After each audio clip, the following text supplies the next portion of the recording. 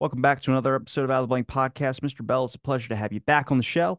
It's nice to see you again. I wanted to talk to you about a couple of things because obviously health is a subject that is on everybody's mind, and I think it's kind of where we were at in the beginning of this whole thing when it came to like diet trends, quick ways to lose weight. If you take a magic pill, you can burn a bunch of fat. We have no clue what is going on. I think that's across the board. I think the message has been lost, and as a younger generation, my generation seems to not care as much and seems to be kind of going on the fringe. I guess that's with every young generation, but do you think the public is as lost as it was when before even the pandemic, before all this happened, or do you think now they see more clearly of how these institutions run? Hope they see more clearly. Within the medical professions, I think a lot of people have seen things differently as well. I was always aware there was probably too much influence of pharma, and I'm aware of theoretical conflicts of interest and that sort of thing. I think things have changed too. So we used to worry more about that. I work in international public health, for instance, and 20 years ago, it was a big deal to have, if you were in the World Health Organization, you wanted to talk to a private company. It was a big deal to do that. There was a lot of barriers to talking straight because of conflicts of interest concerns. Now we see, a large, perhaps 25% of the WHO's budget comes from private interests.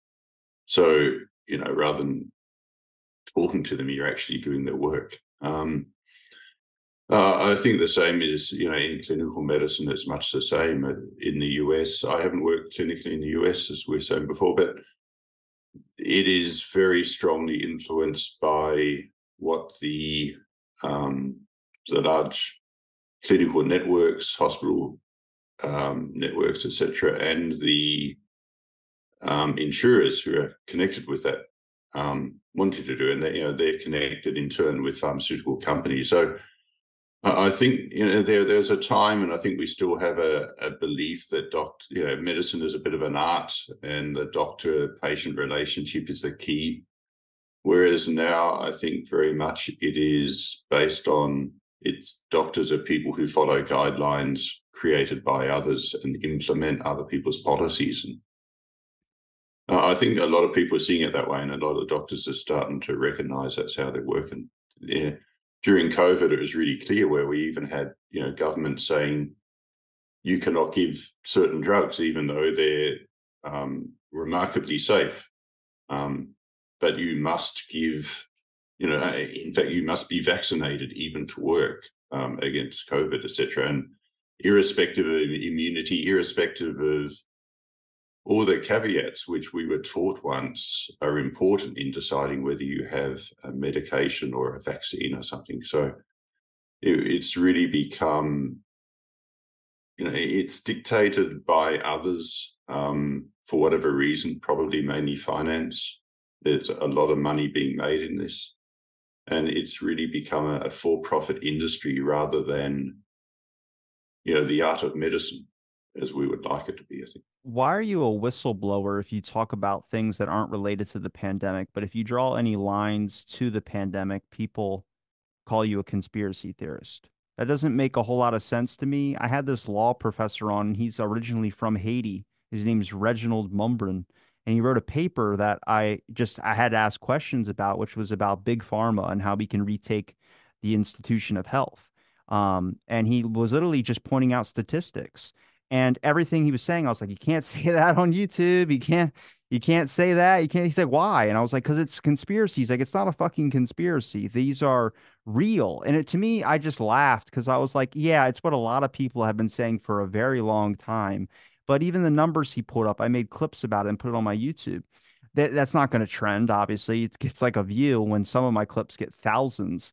But I literally just point out the statistics of what he said. Most of the funders in Congress of all these people that pass bills in legislature are being funded, and he rattled off the statistic off the top of his head, and I showed the graph to where he can back that up. It's statistically accurate. They don't care about their people.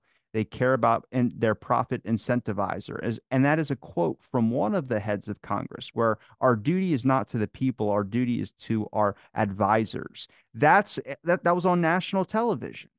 But again, like I said, does it come from an institutional thing? It's not a United States thing, but why can I question the pharmaceutical industry as a whole, but I can't question the pandemic? That's strange. It is strange, and I'm certainly not a whistleblower. I just, like you're saying, some of us talk about facts.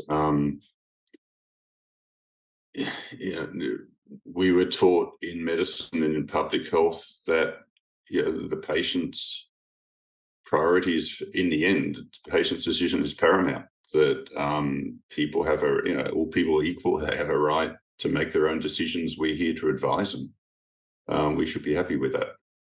So the idea of coercing people, which is absolutely what we saw through the pandemic, the idea that people are thrown out of their jobs and so on for not complying. I saw some, I've had friends who've been in terrible situations where two of them actually have had to be injected with a vaccine, one in order to travel, one in order to see a dying relative. And it wasn't about any immunity or anything. It was purely compliance. You could see the relative as soon as you had the vaccine. So that's compliance. It's not waiting for a vaccine to work. So, I mean, how health staff have got to a point where they will implement those policies is interesting. And because they know that they are wrong. And I think it comes back to what you're saying. In politics as well, we have a huge inequality. It's grown a lot during COVID. The people who have gained are the people who were pushing the COVID response. And they have so much money that they can buy politicians, essentially. They can buy or heavily influence the medical professions. They sponsor the medical associations. They sponsor the meetings that doctors go to. They are connected with the insurance companies that reimburse doctors. So you have a situation where even if you're a doctor trying to do the right thing, it's financially barely viable to follow what you think is correct procedure rather than what very large money is telling you to do. I don't know if it was the pandemic that kind of took it for me, but I never really watched TV a whole lot. But when I watched it recently, I saw six pharmaceutical ads and one M&M's commercial. That was actually pretty funny. But the six pharmaceutical ads were the ones where I go, is that real? Like, did I thought I was just like it was my paranoia or I don't know. But I saw them like three, and then it was an M&M's commercial, then it was three pharmaceutical ads, then it was back to the show. And I go, did that just happen? And I had to look up the statistic. It's 80%. Around roughly 77 point, and then there's a couple digits after that, but it's around that and 80% of advertisements on television networks are pharmaceutical ads. And I don't think a lot of people know that. And I didn't know if it just got worse because I don't remember that as much as when I was a kid. But it seems like it's just been growing and growing and growing. And you would think with the pandemic, people would be more aware. But I think people are just focused on it's always the vaccine. Well, there's other things out there as well, too, that are clear evidence that there's a giant encroachment into our lives from pharmaceutical companies, marketing. Even when you go to your doctor's office and the person pulls out a luggage thing and starts selling pills and tossing out hats and brochures. Yeah, they're the largest funder of media, sponsor of media. They're in the UK and the US. They're obviously they're funding. Politicians need money to be re-elected, so they're very much beholden to those that give them their war chest to campaign. We saw the American Open was sponsored by Moderna, which ironically Djokovic won, which is sort of nice. So it's this has happened. This has taken over. It's, as you're saying, it's not a conspiracy theory. I mean, the conspiracy to me is that these huge companies with these huge advertising budgets are just doing all this purely out of altruism, and they're not trying to influence society in order to sell their product. I mean, why on earth do you advertise if that is not the intent? So you're not trying to get people well. If you're trying to get people well, you would talk about general fitness, basic supplement, vitamin D, etc. I mean, this is not out there. This is just basic. You eat well, you get plenty of sun, you get plenty of exercise. And that's not what they're advertising. They're advertising a particular product. And they have these companies have a history of the largest fraud, being found guilty of the largest fraud cases in history repeatedly, and not just Pfizer, not just Merck. It's across the, not just J&J. It's across the spectrum. So they're companies with a track record of fraud. They are the biggest funders of advertising. They're sponsoring sporting events. They're sponsoring politicians. They're sponsoring medical conferences. And yet, if you think that there's not something wrong with that they're not doing that in order to have an undue influence over the medical professions and what you are prescribed, then that is a conspiracy. Because the only reason business does that is to make money. That's what I don't understand is why does that get labeled even when you're saying it, I'm like, I 100% agree, but it just sounds conspiratorial, which I'm like, I don't know. It's just profit. You make a product, you want it to sell well. You don't want it to fail. You want it to be this big thing. So what do? You advertise for it. You become friends with the media moguls. You become friends with politicians who can push that. You become friends with doctors who can prescribe it. Make sure that it goes up in the market. You become friends with the regulatory agencies who can facilitate its rapid entry to the market. And somehow that is not conspiracy at all. It's good business. But somehow when you talk about it, it's labeled a conspiracy. And that's probably, I mean, out of this whole pandemic, there's been not only confusion in health throughout history, but there's just been this indifference to trying to believe in severe corruption. And it's getting labeled now as a conspiracy. And I know you come across it way more than I do because you're involved in those health circles.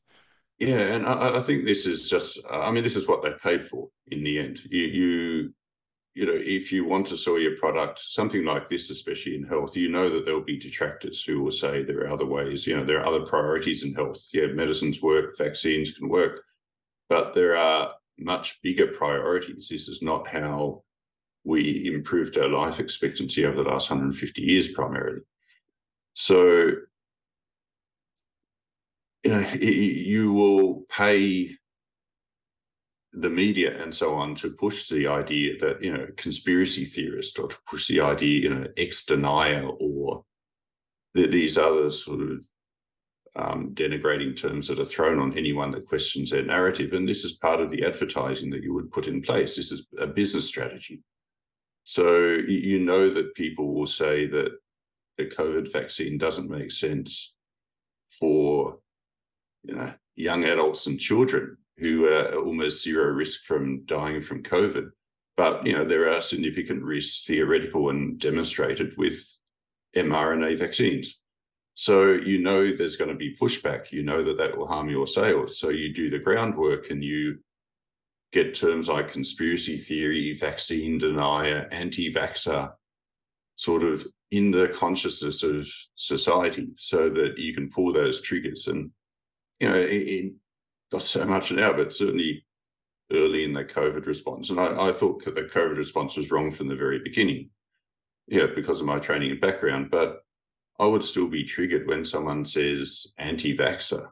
To me, it makes me think, someone who doesn't think viruses exist, or someone who doesn't, thinks the earth is flat, or whatever. I mean, we've been trained through the media, which is sponsored by these pharmaceutical companies for a couple of decades or more, to be triggered by these labels. And I think that this is to a large extent deliberate. We see it around climate and so on as well. And if you're pushing a narrative that is the evidence is pretty shaky, but you want to make hundreds of billions of dollars out of it, which we've just seen in COVID, then you have to have another strategy rather than just relying on the truth. And the most effective way of that is, one is promote undue fear so people can't think straight, but the other one is to denigrate anyone who is likely to come out and speak against you. Let's talk about that. Let's talk about the first thing you mentioned, which was this idea of fear. What was increased during the pandemic was fear for a lot of people. But in your mind, what are some clear-cut examples you would just recommend to people to look at of giant fear enticing moments the government did? Made it seem like everybody, even like you're going to kill grandma if you went outside. And I think we learned now that that was not true. And I think once you hear one thing, doesn't mean that you don't have to disbelieve them on everything. But when they come out and make a statement like the vaccine has no adverse effects, how do you know that? Nothing in this world has, 100% never does anything wrong. Even water can kill you if you drink too much. But to make a claim like that and it not be contested, that to me, coming from a pillar of health, I mean, some people might have contested, but they're not the mainstream. A lot of the public went with like, oh, it has no adverse effects. But when they tell you you'll never get a side effect or this thing will help you prevent COVID, and then you can still get COVID. So then what's the point of taking it? And then you have to manipulate all the wording of vaccine and all this type of stuff that ended up coming later down the line. Is there not a moment where I can't trust you? Like, is there not a moment I can't just say you're full of shit? Like, to me, that's where, I think about things. And I think going back to what I would originally ask you about, which was the fear narrative. What in your mind was a clear cut couple examples you could toss out for the fear narrative? Yeah, one is, as you said, the idea that children will harm their grandparents. And, there was studies very early in the vaccine, it's very early in COVID response, sorry, in 2020, showing clearly that teachers were not at increased risk in schools. So we knew that children were not significant spreaders to adults. In Sweden, they actually had a slightly reduced risk where the schools stayed open. We showed very early that children have, for a number of reasons, including they have less ACE receptors on their cells, etc., in the respiratory tract. They have lower viral loads, so they will cough out less virus than an adult. So actually, you're better off being infected by a child than an adult. We knew all this. This is pretty normal in disease, but we also showed it specifically for COVID. So we knew very early that children were not a significant risk to adults. Yet we had this, and we knew very early that young adults and healthy adults, middle-aged adults, were not dying of COVID, except in rare circumstances. And this came out of China. It was published in March 2020. So the whole narrative that everyone was at risk, at significant risk, was wrong. And that was pure fear. And the governments knew this. They knew that it was in China, it was almost exclusively old people who were dying of COVID. So they knew that, and they said everyone was at risk. We have the WHO and governments and so on saying,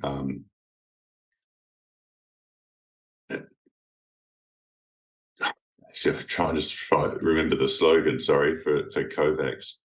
No one is safe until everyone is safe. Sorry. Which is trying to say that, it's a stupid slogan, but it's trying to say that everyone has to be vaccinated before the world is safe. And that's going further, because this is pushing, firstly, it's a ridiculous thing, because it's actually telling you the vaccine doesn't work, because it's saying even if you're vaccinated, someone else has to be vaccinated for you to be safe. So what sort of vaccine is that? But secondly, it's pushing this fear from fear of death onto fear of other people will infect you. And this is the whole point of that. So it's trying to whip up this idea that, like pandemic of the unvaccinated, as we heard a lot as well, that those who are not complying are the ones to be feared. And it's taking it a step further from saying you're at risk yourself, from a disease. It's saying you're at risk from other people. This is, the sort of 1930s idea that we saw in Germany, that you whip up a fear and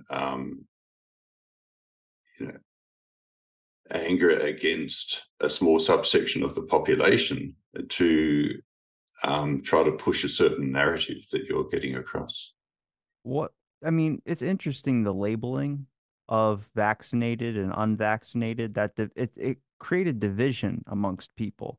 And I don't know why it came to that, but there was a lot of aggression that was brought out. I mean, did you think people are acting mostly out of emotion rather than thinking logically about things? I mean, it's not an excuse now if people are still doubling down on it, but there's a lot of stuff that was not thought through properly, not just in the public health sphere, but more in the public. The public were not thinking about this rationally because of how scared they were.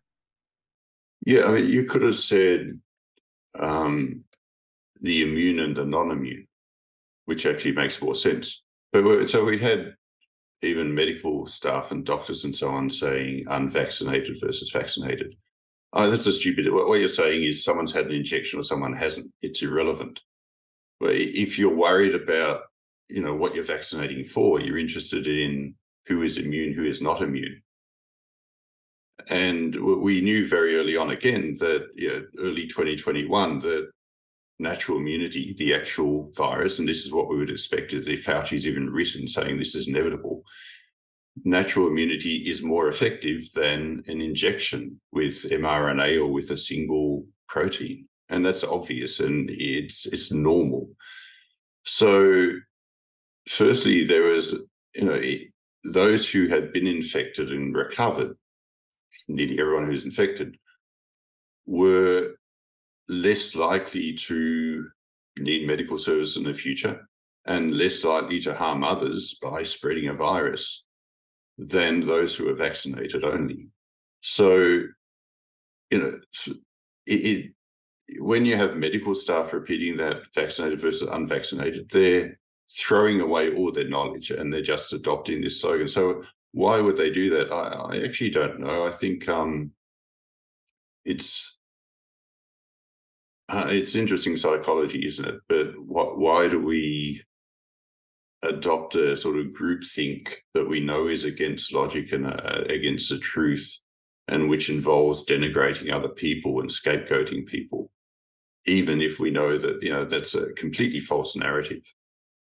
Most people seem to have the capacity to do that. I don't know why, but Do you think people actually believe, like the ones that still believe getting the shot and that you're putting people at risk when you don't have the shot? Like, I'm sure you come across it on Twitter or whatever it's called now, but sometimes I hear people still spouting stuff where I'm just like, that's not tr like I'm not trying to be like the guy who took the red pill or whatever, but I'm pretty sure they've changed their whole thinking on that now. Like you're kind of running off of like the beginning of the pandemic where it was like there's people that still wipe down surfaces and 6 foot rule and do things like that, wear 2 masks. It's like the message, like they turned off the TV when the statement was changed or something like that. Like they just still stick in this, but they dig their toes in. And I've heard people mention that it's because they don't want to be the one that was like, oh, I got duped or I did this and did that. I'm sure there's some of that, but for me, it's like there's just some people that are refusing to. I mean, it's not a shame to look up onto Google and be like, hey, doc, I saw this. I have a question about this. That's not a bad thing. It's why we have these devices. But also, when you Google these things, you're not getting exactly the studies that you might be wanting to look for. I mean, no, you're getting Google's algorithms. yeah, what pharmaceutical company is looking at the studies of the ones that are causing adverse effects in their product? No, they're only going to want the ones that fit their product and how good it is. Well, and you only get those studies essentially to us because the studies are expensive and they're sponsored by government agencies or pharma by and large. So yeah, that's why we see studies of a certain direction and not others. If people think, why don't they do a study on X? It's because no one stands to gain from it, so they're not going to sponsor it. So yeah, it's hard to know what belief is, isn't it, when you look at what's happening in COVID? How much of belief is just our brains seeing what's out there and rationally processing that and saying, well, XYZ is out there, so therefore that means we're at the end of the alphabet, versus what our ego and so on wants us to believe, in order to maintain a certain level of self-esteem or whatever. So it's very hard, as you're saying, to admit that you were wrong. And I think subconsciously we can convince ourselves that we are right, without a big effort to do that. So we can still believe that we are right, even when all the evidence is contrary, because something in our brain is just doing that as a safety mechanism or something. So I think a lot of people still genuinely believe that COVID was an existential threat to everyone. They believe, that the vaccine saved 20 million people worldwide, which is a completely ludicrous thing to believe, because not that many people even died in the first year when we had no vaccine. I mean, it's just completely logical for an outbreak. They want to believe that the vaccine is completely safe. They want to believe it's great to give to pregnant women. And I don't think they're deliberately fooling themselves. I think they're just not capable, even subconsciously, of getting over this need to be right, this need to maintain your self-esteem, rather than admit that you, as you said, you've been duped. I think it's because the fear of being called a conspiracy theorist. That's a lot of it, yeah. And this was drummed into us, as I was saying, for I think a couple of decades. I think it's the same around climate. You can. People are scared to say that CO2 has improved crop growth, improved plant growth. It absolutely has, and that's shown. There's a 30-40% increase in vegetation growth because CO2 has increased. You can say there's a bit, that doesn't mean CO2 increase is good. It doesn't mean it's bad. It's just a fact. But people won't say that. They won't admit that. They won't admit that's one of the reasons why we can feed 8 billion people. Because to do that will put you in this climate denial or. Which has nothing to do with if the Earth's warming or not. You're just mentioning that plants use CO2 for life. Yeah, and if you're growing commercial greenhouses, you can pump CO2 in to improve your crop growth, and that's what happens. So we sort of put aside the idea of truth in order to just maintain this avoidance of having to face,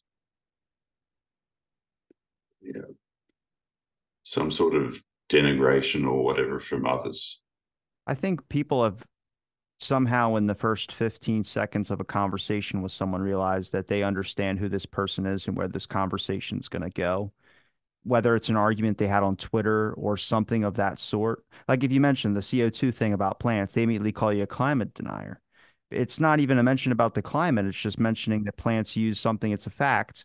But people assume this is how this conversation is going to go. Now, that could be because some of the climate denialists use that as a quote to their arsenal, and that's what happened in an interaction with them. But have you, from your perspective, changed anything about maybe some things that you've learned through the pandemic? Necessarily, like for me, I think the lockdowns, all the measures, I think they did prevent some COVID infections, but I don't think that the risk was really, I guess, worth what the things that we lost as well, too. I mean, COVID was a infection. It was something that was getting people sick, and some people are having massive, impacts from it. I don't think it was the whole world that was experiencing this, but I think that with lockdowns and all this, I think it might have prevented some COVID deaths. But I think it also created domestic violence. I think it brought a lot of things that upticked where the CDC, if I'm not mistaken, came out and said that you can't do lockdowns because the lockdowns can't be worse than what the actual disease is. And then they blamed it on their governors and said it was all the governors, when it was the CDC originally that said do lockdowns and push lockdowns. But then they just blamed it on your governors and left it up for the states to decide how they wanted to keep people in lockdowns or let them go back to work and bring the economy back. But there was a lot of things that were unintended consequences from the measures that were put into place. And I think throughout this, there's not a conversation being had about it. Yeah, they were unintended in a sense, but they were also known to be inevitable. So, yeah, lockdown, if you confine people to their homes, you will probably slow the transmission of a virus. And that could save some people, although you could argue that eventually everyone's going to get that first infection anyway. The first infection is probably the worst one because you have the lowest immunity. So that's when you're most likely to die. It's going to come one way or another. But yeah, it's certainly a way of slowing transmission from one person to another. As you said, the reason why WHO in late 2019 said never do that under any circumstances for flu is because, it might do that, but it'll be a temporary, a slight reduction, and it will cause increase in poverty. It will cause interruption of supply lines. It'll, particularly for low-income people, it'll have harms that far outweigh the benefits. And poverty is very directly related to health. So you make people poorer, you make countries poorer, you have more infants dying, you have more, people have shorter lifespans. And this is known, it's pretty straightforward. So we knew when we pushed lockdowns when lockdowns were pushed for 2 or 3 weeks, so that would have some negative consequences. Doing that for, months, year or more is, we know that that'll have dire consequences for the economy, for people's health. We're now seeing cancer rates go up. Some people are arguing that's due to properties of the vaccine, which is quite feasible as well.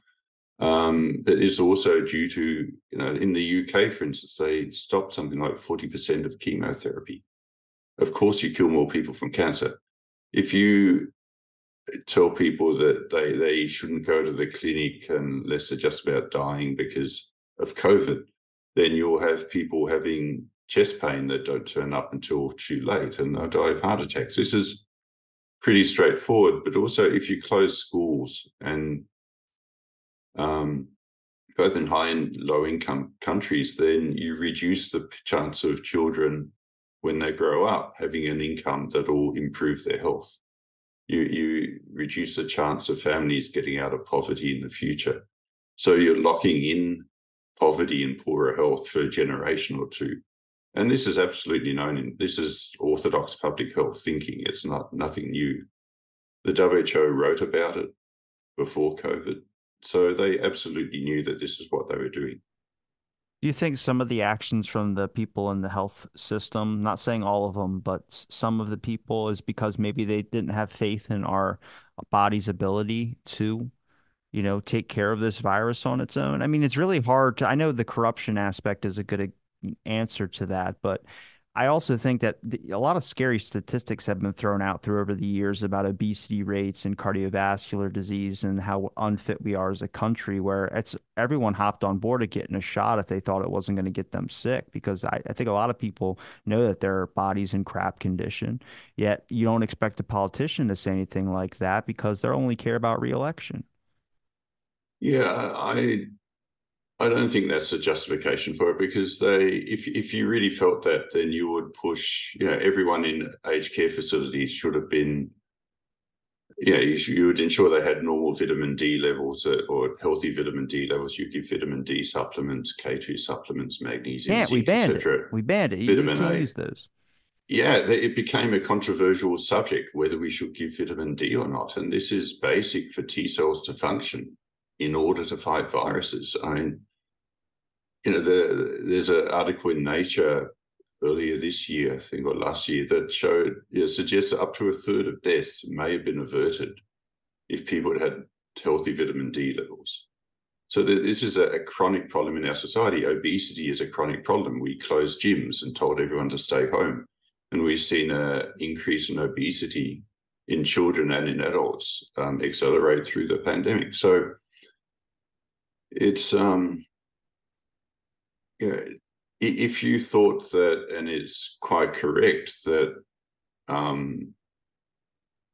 we are a particularly unhealthy society now and more at risk of death from viruses and respiratory viruses, it's true.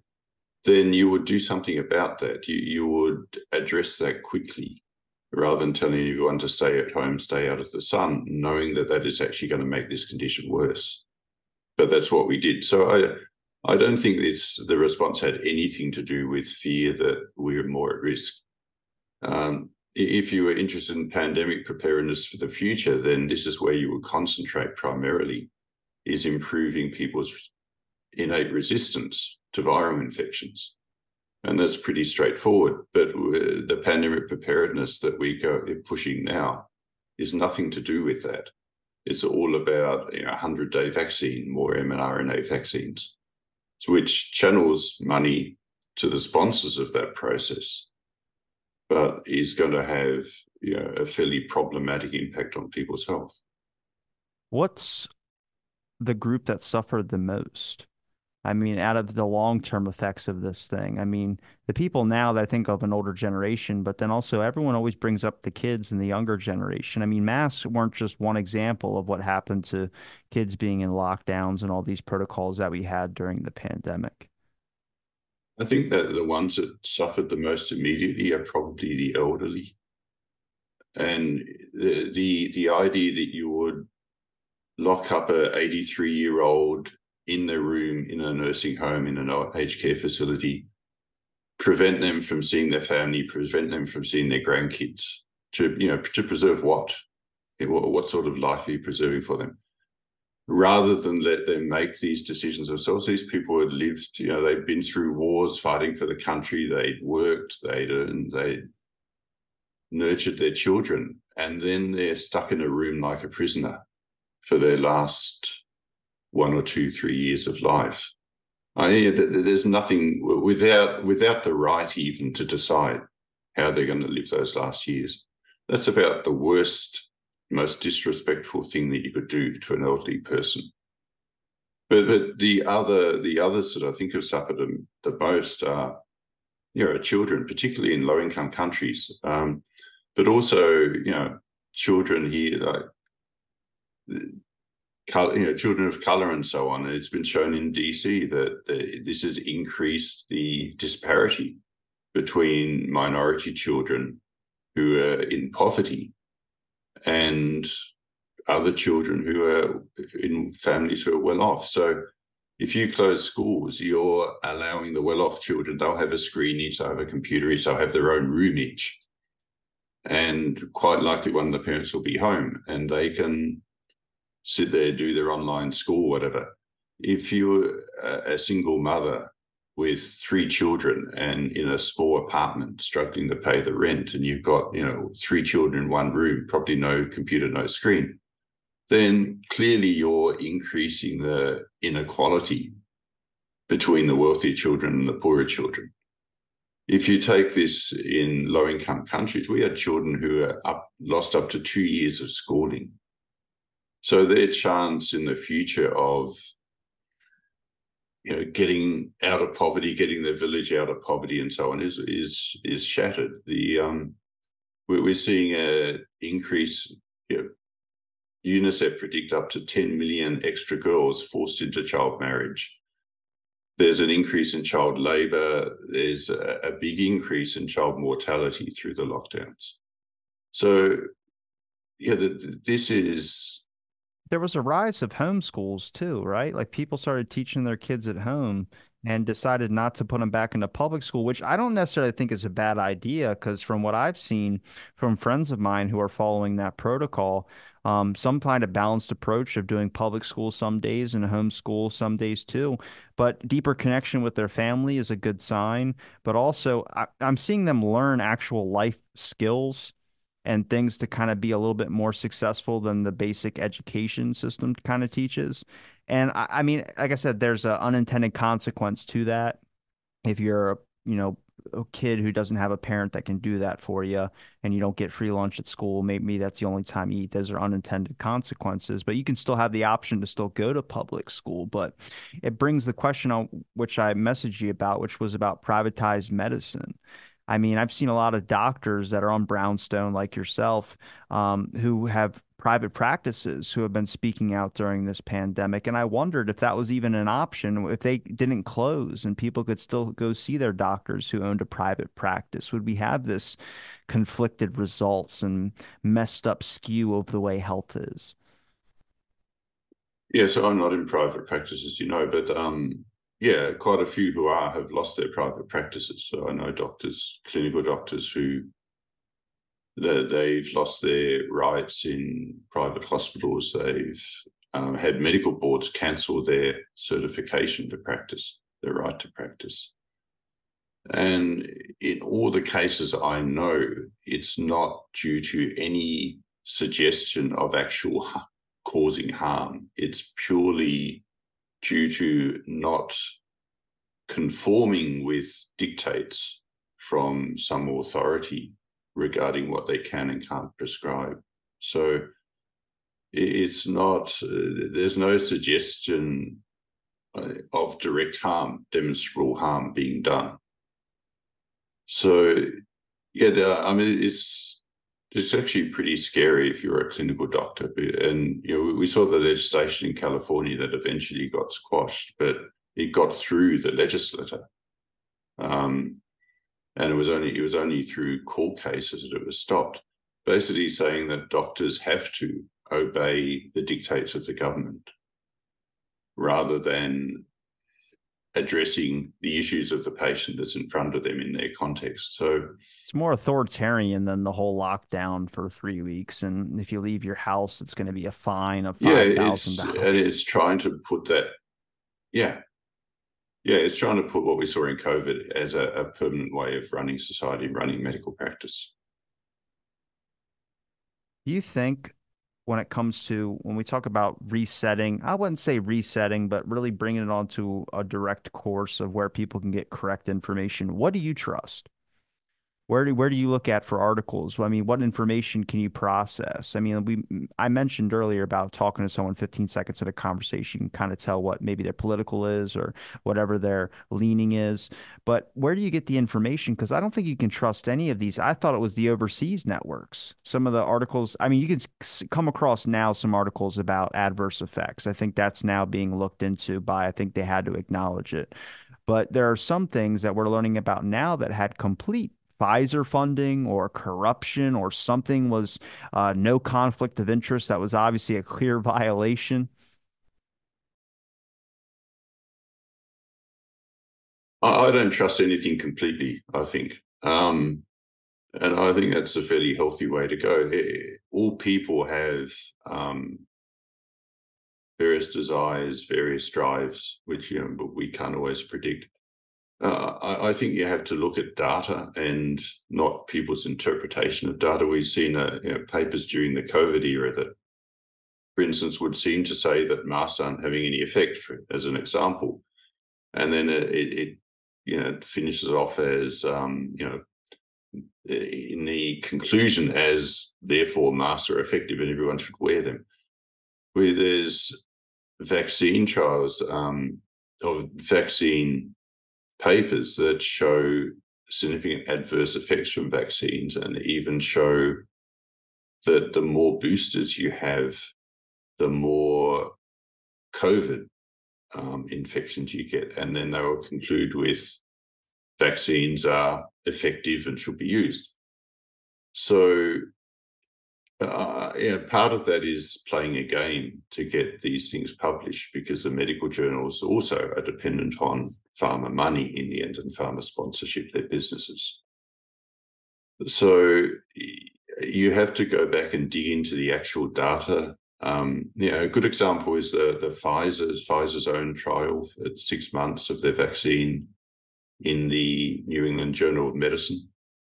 If you read the actual article, it basically says the vaccine is effective in stopping people from dying of COVID. That's wonderful.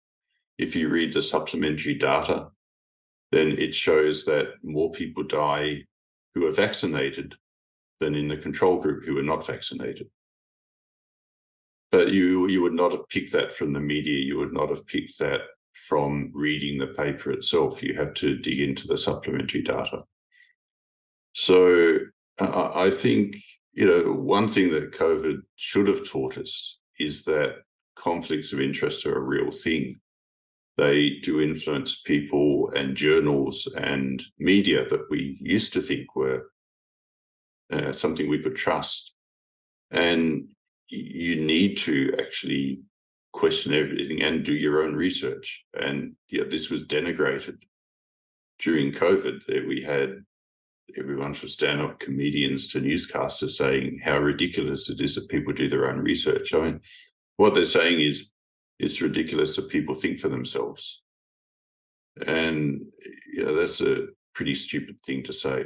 So I think people have to have a degree of skepticism. You've got to look at both sides of an argument, listen to both sides, but you've also got to go back and look at the data if you can. It's pretty hard, if it's not your field, or you just got to maintain a degree of skepticism if you haven't got time to do that, and keep an open mind that, you may go along with one side, but you're not going to tie your life to it.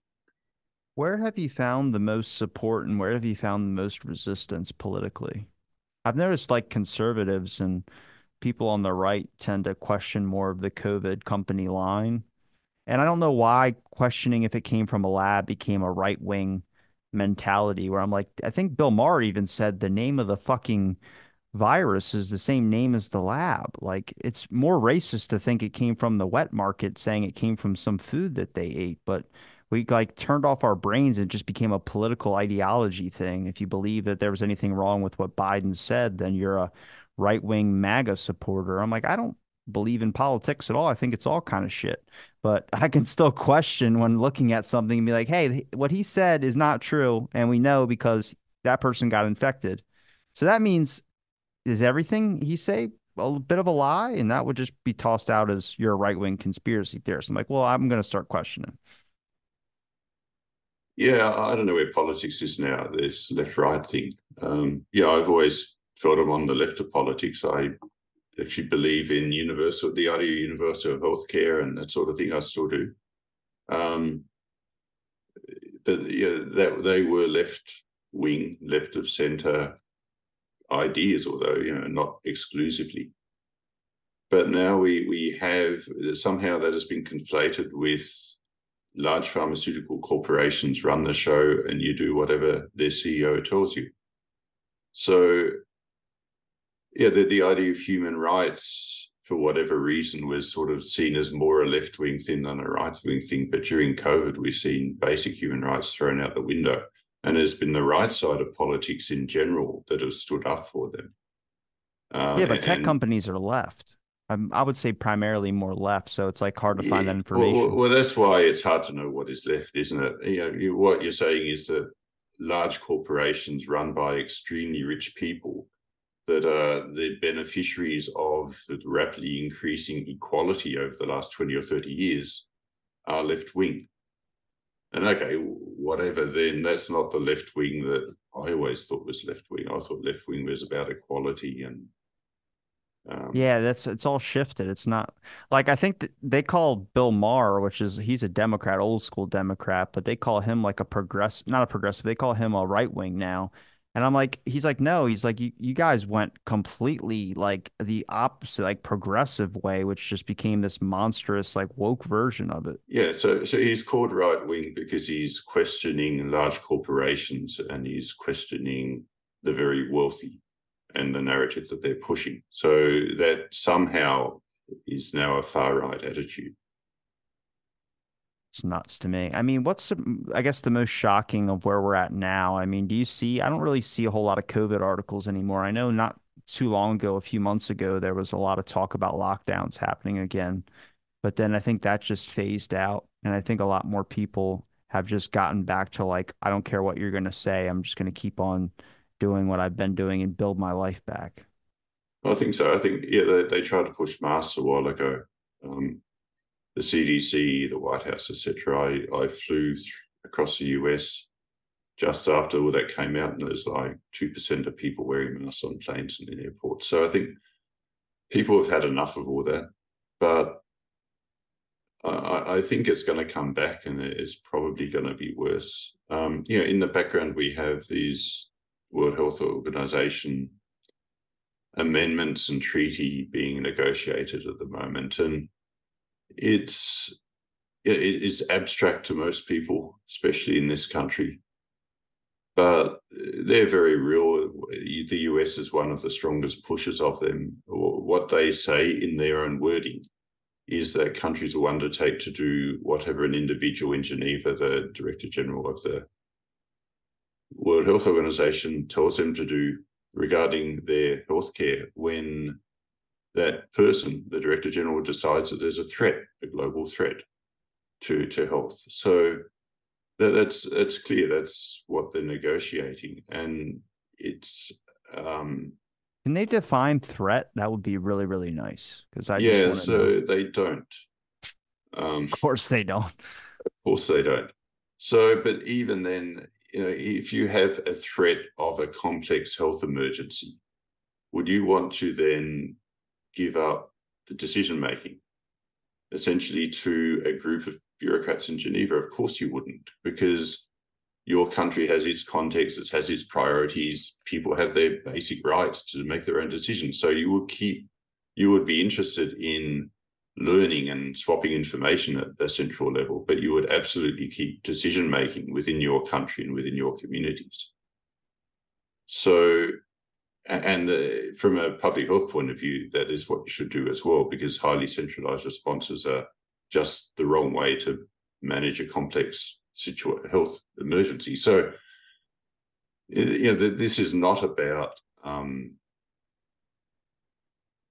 managing a future pandemic or managing health any more than obeying whatever a pharma CEO says is the best way to manage, to develop a vaccine policy.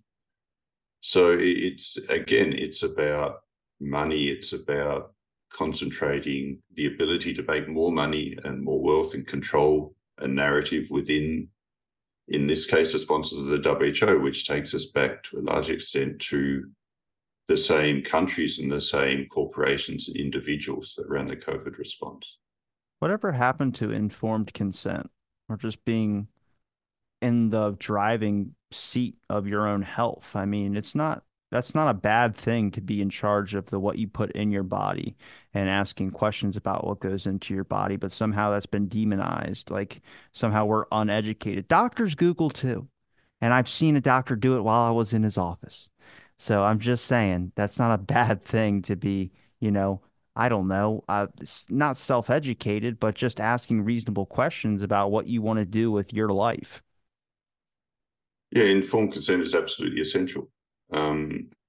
It's the opposite is basically fascism or some other authoritarian way of it. It's the opposite of democracy and the opposite of the idea that individuals are sovereign. So if we did throw out informed consent during COVID, absolutely, there is clear coercion, which is certainly against the spirit of the Nuremberg Declaration. That was for an experiment. I mean, people argued legitimately that the vaccines were still an experiment because the trial wasn't finished. But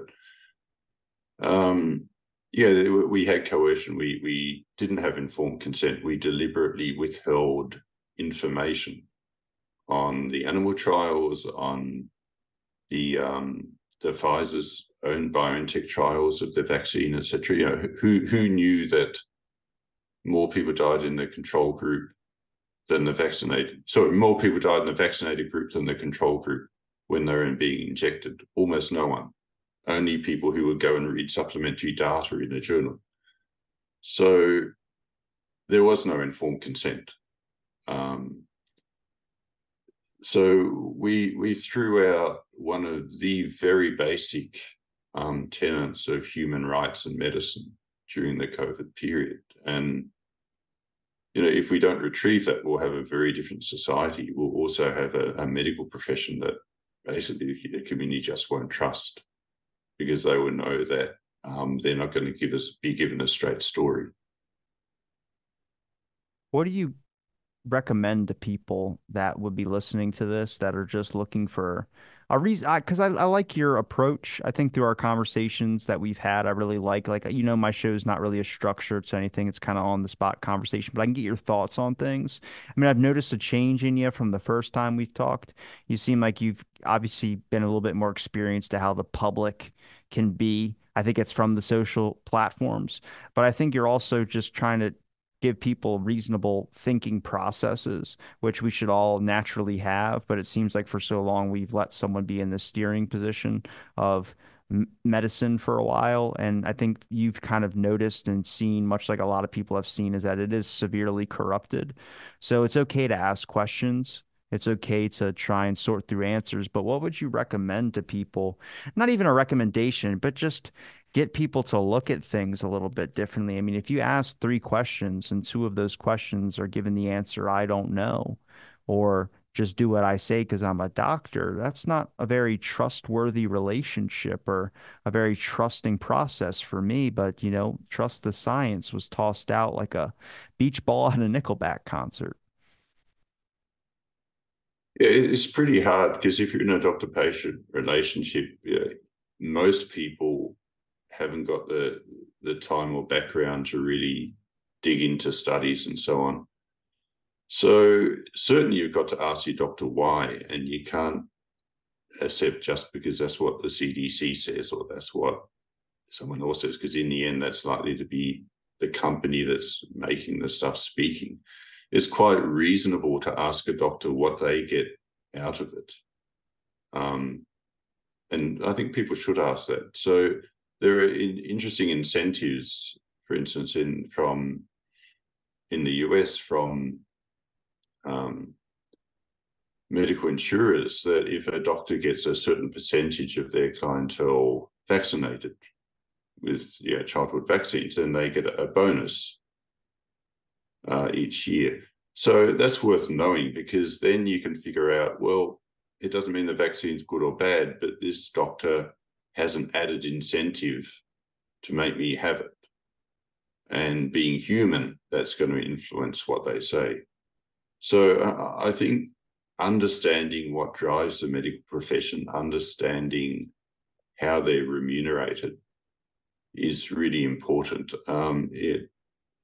In other countries, there is significant money made just by giving injections of COVID vaccination. So each time a doctor gave an injection, they got money above their normal practice, or nurses the same, etc. So if someone's getting paid per injection that goes into your arm, then obviously they're going to struggle to keep a rational approach to whether you should have that injection or not. It's going to be heavily influenced by, they want to resurface their tennis court or build a new swimming pool.